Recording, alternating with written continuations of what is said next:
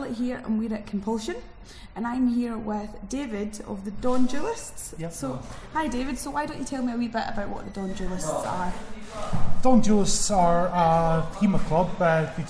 It's historical European martial arts. Okay. We're actually one of the older ones, being founded somewhere in the mid-90s by a number of people, including Paul MacDonald, Bob Brooks who's now in Hotspur, and Guy Windsor, who's well known as well. So it's a venerable society. So what do you do? We do fencing using historical systems.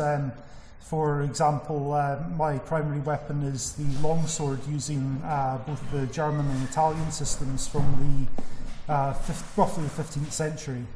Though both traditions are on either side as well. And we look at these manuscripts, and we will, having looked at them, try and make them work. Yeah. Which is easier said than done for a lot of these earlier ones, where you have medieval people thinking in medieval ways. Yeah. It's interesting stuff. Yeah, so I've came up today and had a wee look around the room, and I was not expecting to see so many swords. So I have to say, that really piqued my interest. And also, you can't see David just now, but David is wearing something that's a cross between a fire suit and a hockey kit. I've heard these things described as a duvet you can wear. Yeah, exactly. And is that warm? We use a lot of protective equipment. Because you wear actually. Yes, these are fencing with steel swords. They're coming at you at reasonably high speed. Yeah. And yes, I mean, around a club night we can have more swords than that as well. Yeah. To run you through, I'm wearing I use quite a minimal amount. It still looks pretty. Pretty intensive. So what I've got is my main one is the Spez fencing jacket.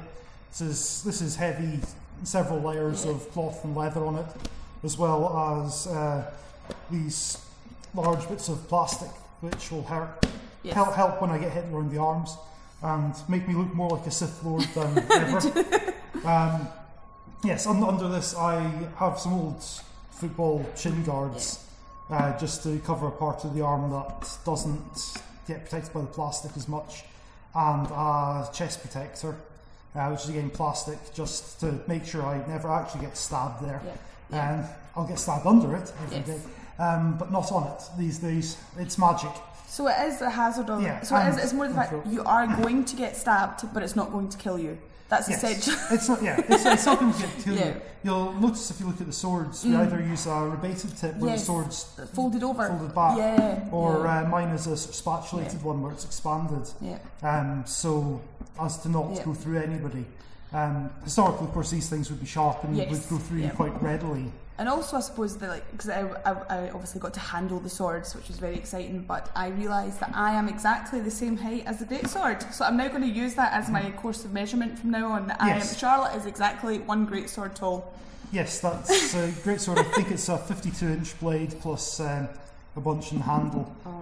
That's probably the only actually military weapon we have. The rest of it is all civilian. So, and quite a lot of our art is for a civilian sphere.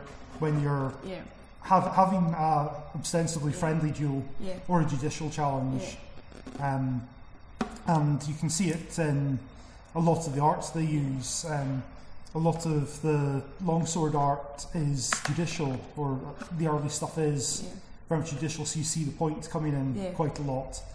Later on, that fades, and as it becomes a sort of dueling culture, and very macho one. I would actually say that late 15th, early 16th century Germany is what the NRA wants America to be like, except with swords rather than guns. Everyone's armed and everyone's... Yes, everyone's armed, and you will have friendly duels, so a lot of the arts becomes a lot more about cutting and managing your opponent safely. Because you don't want to kill your opponents, obviously. And if you should accidentally do so, you really want to be killing with the blade rather than this point. The distinction here is that don't try this at home, kids. Just maybe should. Don't try killing people with sharp swords at home. We shouldn't need to say that. Do it in a safe environment. It's Dawn Duelists, for example. But the important distinction is between, and this is a good one for fantasy role players to remember, distinction is that a cut with a slice, that can happen accidentally. So courts will tend to rule that as manslaughter, whereas the point you're demonstrating, that needs some purpose to it, so that will be murder, and you'll probably get hanged for that. So I think many role-playing parties should just be hanged after a month end, particularly. A delve in a dungeon, that's it. Yes, delve in a dungeon. I argue there's no orcs down there. It's just it's just where they hang out till heat's off. So there's quite a big social context to it as well. And the historical context, obviously, too. You know. But David, thank you so much, and I'm looking forward to going in and watching some more fencing. So that should be great. Thanks. Yep. Hi everyone. So I'm here with Callum, and Callum is one of the organisers of Compulsion. So tell us a wee bit about what's involved in that. Sure. So Compulsion is Edinburgh's friendly local RPG role-playing game convention. We're backed and run by a committee from USA, which is the University Role-Playing Game Society. So we put together, we take over the student union here in Edinburgh, and we put together a number of nerdy hobbies. We've got role-playing games, we've got board games, we bring in some kind of ephemera stuff too. I think you've already spoken to the Dawn Duelists, who are our sword-wielding buddies. We're a student-led con. We have been since the very, very beginning. Compulsion's been running for a heck of a long time. So that's it. We're kind of a student-led, student-forward, happy local role-playing convention. Tell us a bit more then about your experience, your history of Compulsion. Sure. So I often joke that I'm like the Compulsion DLC character, in that I don't manage during term time to get to many of the GIAS events, but I get downloaded for the convention and then deleted again. So I ran the convention last year, which was a brilliant experience. Compulsion is, I use that phrase, friendly local gaming convention, in the best possible way. There's always smiles. It's all about just creating a nice, friendly community around the convention. But my experience has been nothing but positive with Compulsion. I ran it last year. It's a hard job. It's a hard job being top of the food chain. I suppose it is with organising anything. But we couldn't do it without the community of people we've got around us. And then this year, I've taken a little bit of a step back, and I'm just doing logistics. So I'm moving tables and unlocking doors, which is a lot more relaxing. I'm actually going to be able to game this year. So you couldn't stay away? No, I couldn't stay away. No, they dragged me back in. It's a bit like the Mafia in that aspect. You think you're out and they drag you back in. No, it's the best Mafia in the world. I love them to bits. So what are your highlights of Compulsion then? My highlights of Compulsion. I love the pub quiz. The pub quiz is kind of our round-off event. That's an organiser speaking, because it's the last moment he has to be in charge. But I like the pub quiz because I think it emphasises everything that Compulsion is about. It's everyone, regardless of what their personal interest is, whether it's role-playing games, board games, whether they're here for the Dawn Duelists, get together, having a bit of fun in the room, answering some nerdy questions and enjoying each other's company. And I think if there was one theme that runs across what Compulsion is, it's just a weekend of having a bash with your mates, doing the nerdy stuff you love. So, yeah. And you've already said that it is a local thing, but it's quite a relaxed atmosphere about the place. It's quite laid back. I think that's engineered. I think that's what we're going for. We want people to be able to wander around. We want people to be able to. We want to be an inclusive space as well. And I think a lot of the bigger cons, if it's a lot more regimented, and you've got your time scales to meet, then that can reduce the level of kind of inclusiveness. So we try and make it as hippy dippy and wishy-washy as possible. We just let people wander around and have a bit of fun. As I say, we're pitching at that level of we want everyone to feel nice and comfortable, and part of that is the relaxed atmosphere. Our staff are wandering around, talking to people. It's always been that way. So will we see you again for Compulsion 2019? Hopefully, very, very hopefully. I might be moving to a different part of the country, but even if I can't be here to organise, I'll run back to attend. So I'm sure you'll see me, whether or not it's in a staff t-shirt. I'll definitely be back. Callum, thank you so much for speaking with us. Absolute pleasure. Perfect. So I'm now here with Keith McClellan, and you may have heard of Keith McClellan as Cardboard and Coffee, or Nuts and Bots, which we played at Aircon. So hi Keith. Hi. Thanks for having us. So we've just played a quick game of Nuts and Bots. You won. I'm not going to say if I think there's been a fix or anything like that. Pure Flute. Why don't you tell us about your game then? Tell us what you've been, because you have made some changes to it since I last played at Aircon. It's a tile manipulation game where you have to complete contracts in order to build robots. Some of the main aim of the game is to build a Megabot, which is an 8-length contract. Which means you've got to put 8 tiles in order and have a worker on each tile in order to complete it. But you have to build up to that. So at the start, you only have 6 workbots. So you need to build extra contracts, build up your workforce. You can build spare parts as well.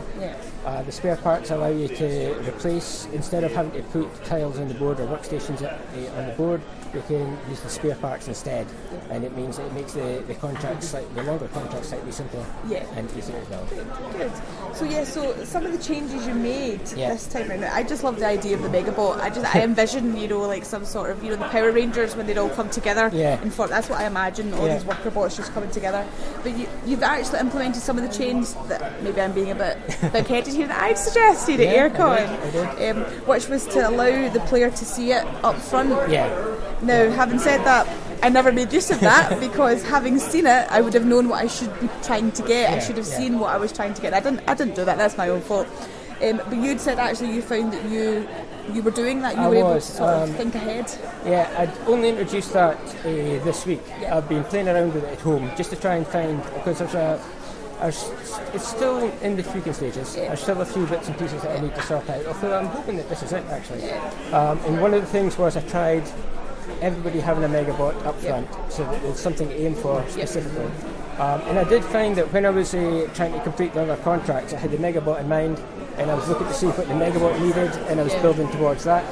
So I think that's a really good addition to the game. I think it makes a big difference. Because although the Megabots were visible before, you only chose one once you completed the rest of the requirements in order to get it. This time, you've got your own one, so you can work towards it. So what's next for Nuts and Bots then? I need to get artwork. Okay. I'm planning to take it to Kickstarter. Right, okay.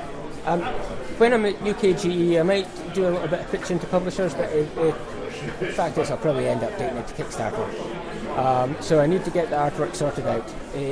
The rules I feel are pretty much complete. I feel that probably still some tweaks here and there, but I'm happy with it. It's been stable for quite a long time. The main game's been stable. So get the art. Start working towards getting it out there. You're going to be at UK Games Expo? I will, but I won't have a stall there. I'll be at the playtest area probably, and I'll be in the open gaming area just in case anybody wants to play it. But I'll be part-time at One Free Elephant, who did Carcosa and Orphan. So I'll be part-time on their stall. I'll be working there about half the time, and then I'll be wandering around there. But you'll be about, so if anybody is curious and wants to catch up with you, just grab you. They can come to the One Free Elephant stall. And we can arrange to meet up at some point and have a game. Keith, thank you very much. Right, thanks. Perfect. Hi, I'm here with Matt Coward, who is a games researcher. So why don't you tell us a wee bit about what you're doing? Yeah, so sure. I'm a sociologist from the University of York, and I'm studying the way in which tabletop games in all their myriad of forms create community, and why that's a good thing. Good. So why are you at Compulsion? What has brought you to Compulsion specifically? Oh, well, it's amazing. I've been attending as part of my research a number of conventions across the UK, and that's not bad. It's pretty good. It's pretty good. And Compulsion is just one of those that really stood out for me. Actually, it's student led, voluntary led. It just seemed to have a really nice ethos about it, and Edinburgh's a lovely city as well.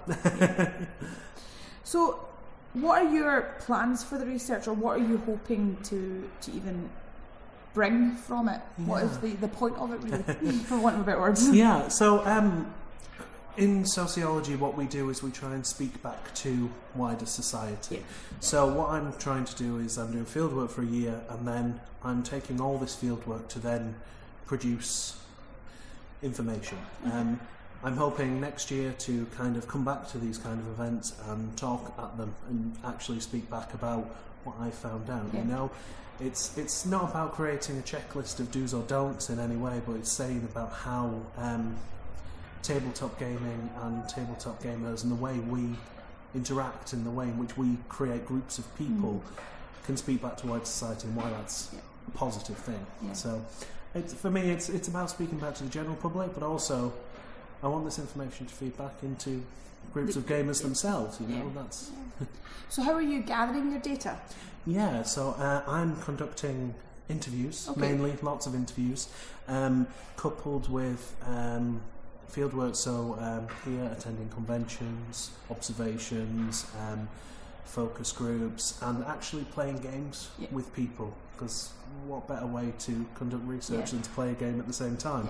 And I take what's called kind of an interpretivist approach, so I don't have any hypotheses here. I'm not coming in and saying I want to find out why this X equals Y. I'm taking what the people who are speaking to me are saying and using that as a basis for my study. I want it to be truly reflective of the industry in the UK. That's great. So you've said you're obviously going to be doing a tour of conventions. So what's your next one? What have you got lined up? Oh, next one. May's a busy month. The next one's probably going to be UKGE. Oh yeah. Which will be great. I'm really excited for Tabletop Scotland in September. I'm also looking at kind of Chilcon in Derby, Bastion, and a few more. I'm still, it's kind of connecting the dots a little bit and travelling around, but I'm hoping to attend as many as possible, and I'm particularly interested in these more kind of volunteer-led ones. You know, there's something really wholesome and communicative about them. There's definitely is. I mean, I've always said that. I suppose I'm a sociologist as well, and that I work in community mental health, and so I always see the benefits within groups being able to bond over something. And everybody's like, oh, board games, what's it? You know, but it's like, actually no, it's so, you know, developmental in what it does, you know, that I can totally see the benefit of having this. And also, like we're saying, I think you'd said earlier that actually most of the data we have at the moment is not up to date. So there is stuff coming out from in the past 10 years, but a lot of the research it comes out of the United States, comes out of Australia mainly, and it's just a very different environment. So if we can create something as a collective of tabletop gamers that I happen to write down, and you know that becomes a real honest representation of tabletop gaming in the UK, I think great. What more could we want, really? Brilliant. Well, thank you for chatting with us. So we'll see you again at UK Games Expo. Fantastic. I'll see you there. And if you see Matt there, be sure to say hi. Fantastic. Thanks. We are Unlucky Frog Gaming, and I am Ben. Be sure to follow us on Facebook and Twitter. Just search for Unlucky Frog Gaming. You can also show your support by giving us money through the Unlucky Frog Patreon.